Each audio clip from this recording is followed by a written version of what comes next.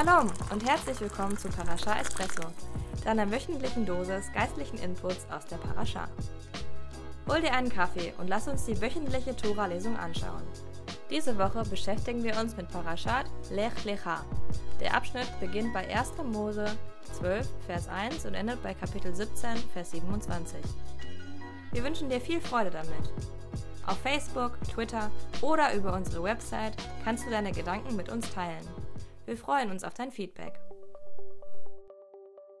Im 18. Jahrhundert sagte der irische Dichter Oliver Goldsmith, das Leben ist eine Reise. Und da hat er recht. Wir alle sind unterwegs auf einer Reise. Einige von uns wissen, wohin es geht. Andere lassen sich von Google Maps führen. Wieder andere brausen gegen die Fahrtrichtung auf der Autobahn dahin. Ja, das Leben ist eine Reise. Allerdings ist dieses Zitat nicht vollständig. Goldsmith sagte nämlich, das Leben ist eine Reise, die es zu reisen gilt, wie schlecht auch die Straße und die Unterkünfte auch sein mögen. Seien wir mal ehrlich, manchmal ist die Straße voller Schlaglöcher. Die Unterkünfte sind schlimmer als ein Zelt inmitten der Arktis und manchmal scheint es gar keine Straße zu geben. Für unseren Vater Abraham war das Leben eine Reise, buchstäblich. Gott befiehlt ihm aus dem Blauen heraus, seine Familie, alles Bekannte hinter sich zu lassen und loszuziehen. Keine Richtungsanweisung, kein Navi, nur ein Los geht's. Ach so, und Gott würde ihm den Weg zeigen. Gruselig. Also macht sich Abraham auf diese verrückte Reise. Und sie ist wirklich verrückt.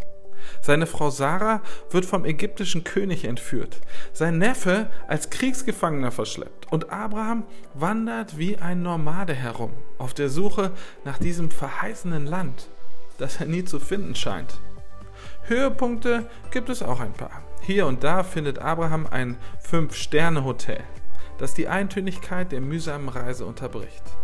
Natürlich nicht wörtlich, aber er wird von einem geheimnisvollen König namens Melchisedek gesegnet und bekommt auch weiterhin herrliche Zusagen von Gott. Alle Nationen der Welt sollen durch Abraham gesegnet werden. Gott wird ihm so viele Nachkommen schenken, wie es Sterne am Himmel und Sandkörner am Strand gibt.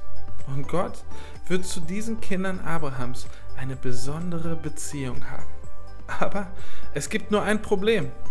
Abraham hatte gar keine Kinder und er war zu alt, sehr alt, zu alt. Nicht bloß ein paar Jährchen zu viel zum Kinderkriegen. Er und Sarah waren ungefähr 100 Jahre alt. Ein Riesenschlagloch. Also tut Abraham, was wir alle tun wollten. Er glaubt Gott nicht. Oder besser, um fair zu bleiben, er glaubt Gott so halb-halb. Er denkt, er könnte Gott nachhelfen. Er hört auf den verrückten Vorschlag seiner Frau, über ihre Dienerin Hagar ein Kind zu bekommen. Ismael wird geboren und Hagar hält sich für besser als Sarah. Und der Rest der Geschichte sieht nicht gerade danach aus, als würden diese Schlaglöcher bald in Ordnung gebracht. Aber just beim Gedanken, die Straße verlaufe doch in die verkehrte Richtung, schenkt Gott eine Haarnadelkurve und bringt ihn wieder auf Kurs. Gott erklärt Abraham, dass er seine Hilfe wirklich nicht benötigt und dass er wirklich tun wird, was er gesagt hat. Das Unmögliche. Er schenkt ihnen ein Baby, obwohl sie sich lieber um Rentenpläne als um Kindergartenplätze kümmern sollen. Gott hat große Pläne für Abraham. Seine Reise geht nächste Woche und die Woche darauf weiter. Wir müssen eben abwarten, wo Abraham schließlich landet. Aber wie steht es indessen mit uns? Wo sind wir auf unserer Reise? Wissen wir überhaupt, wohin wir unterwegs sind? Oder warum wir überhaupt im Wagen sitzen? Treiben wir ziellos durchs Leben? Oder wissen wir, warum wir hier sind? Die gute Nachricht? Wir können durchaus wissen, warum wir hier sind und wohin die Reise geht. Wenn dein Leben im Moment ziel- und planlos aussieht, muss das nicht so bleiben. Gott hat für jeden von uns einen Plan.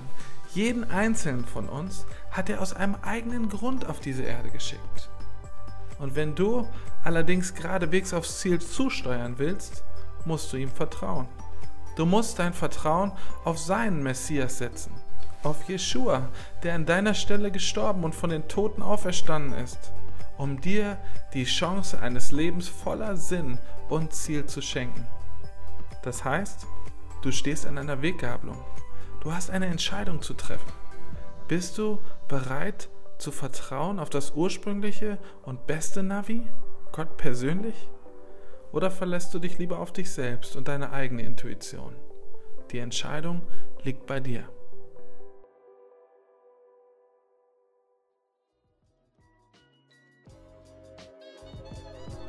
Das war's für diese Folge. Wir hoffen, dass dir unsere Parasha Espresso gefallen hat. Vergiss nicht, uns zu abonnieren, damit du unsere neuesten Folgen nicht verpasst. Wir würden uns freuen, von dir zu hören. Also kontaktiere uns gerne über Facebook, Twitter, YouTube oder über unsere Website judenfürjesus.de.